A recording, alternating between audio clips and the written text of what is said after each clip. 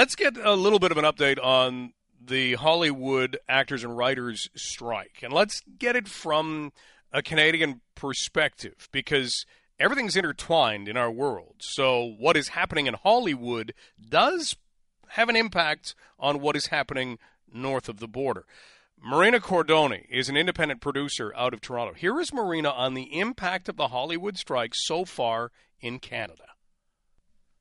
Absolutely. Like what we've been able to create in Canada is a production service industry that is a beautiful and wonderful business model that brings production into our country, and more so in various provinces than others, but contributes to the economy.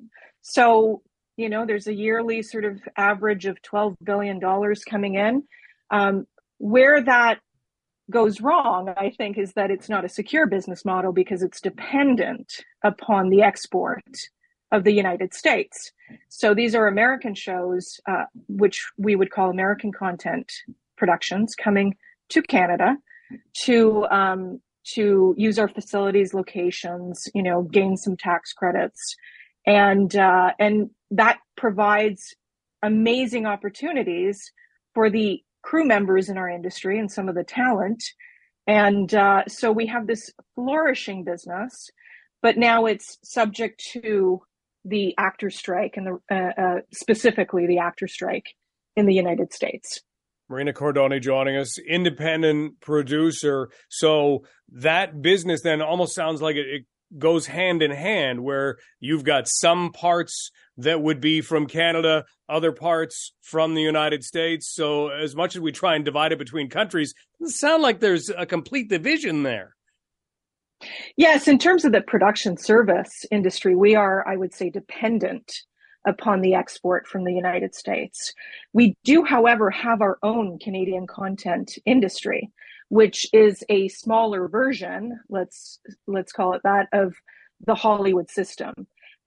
We don't have the resources in place currently that Hollywood does in order for us to sustain our cultural content in this country and give the people that have recently just been laid off more work. So it hugely affects our business. Yeah. And with that in mind, you would think, okay, well, but then you could just do that aspect of it. You could just have all of the Canadian producers producing Canadian content. We would have that, and onward and upward. So where do the stumbling blocks arise when we're talking about the content side of it? Right. So I can speak as an independent producer that is based in Toronto, in Canada, that develops and produces what we would refer to as Canadian content. However, in order to market and sell the film globally, we really need to have recognizable talent. So that leads us to hiring at least one US lead actor or actress that has a name that people in the UK would know, that people in Japan would know, so that it goes to a global audience. And herein lies the problem. So if we are hoping to evolve as an industry in terms of our own Canadian productions, we need to be global. And that global reach comes with recognizable talent. Now, that's not to say we don't have it in Canada. We just have fewer and lesser recognizable talent that would help us to finance our movies internationally. So in my case, I am dependent on a U.S. lead actress for my next film who currently cannot work. Wow, that's quite a predicament to have then. So nothing moves forward if you can't get access to people to move it forward. We're talking with Marina Cordoni, who is an independent producer working out of Toronto. So the longer this goes on, what does that mean for someone in a position like yours? Well, I think as an industry, as gig workers, as people who are self-employed, many of us know how to pivot. We've been here before. We've seen these challenges before. We can technically make a Canadian content film hiring a U.S. actor if the union were to give us the green light, basically confirming that we are fully financing this film without having to negotiate a deal with one of those companies. So I think a better way of saying this is that, there's three ways that we can work with these studios. They look at our projects, they love it, they bring it in-house. That means they've basically commissioned, we step back as producers, they take over and they start to negotiate. So they deal with all the business affairs. So that's the first way. It's the most efficient way in terms of looking at a budget, because they will come in and basically pay the money that is required to make the content. Then we have the second stage, which is pre-buy. They come in. It's like they're buying a piece of real estate. It's for a certain term. They approve the business affairs aspects, but they don't negotiate them. And then the third is really we finance our films.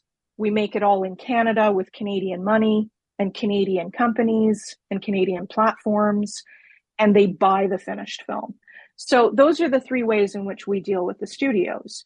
If I am dependent upon one of the studios to help finance my film in order to reach the level of budget required to make a good quality Canadian production, then we're stuck. So it's a bit of a catch-22 going on. But if I could show that we were fully independent and we had the means to finance the film without the connection, and we most importantly agreed to the terms that the union is putting forward now, then we would likely get an interim agreement. So, and just to be clear, and they make this very clear, it's not a waiver, it's an interim agreement. And there are various productions happening in the US. But going back to how does this affect Canada? Hugely. There's a couple of 100,000 people out of work right now. So, and there's, a $10 billion deficit might happen this year, depending on how long this goes on. So, answering the question of how, if this goes on much longer, how is this going to affect Canada? In a bad way. So, what's the solution? My solution has always been we need to step up. We need to step up. We're all in agreement that, the terms should be fair. Most of us are in solidarity with the unions in the US. However, it should be business as usual in Canada. And what we need to do is increase the resources in Canada so that we can secure our own industry. And we're not so dependent on the production services coming from other countries. And I believe that's the next step. And we need government, we need private business, we need independent thought leaders coming in to really look at the situation. Well, we'll see if that does happen. Marina, thank you for spelling it out so well for us. Really appreciate your time. Thank you. That's Marina Cordoni, independent producer out of Toronto, and some of the impacts in Canada, the number of people out of work, because our world is really intertwined, and that is in the entertainment industry because of the Hollywood strike.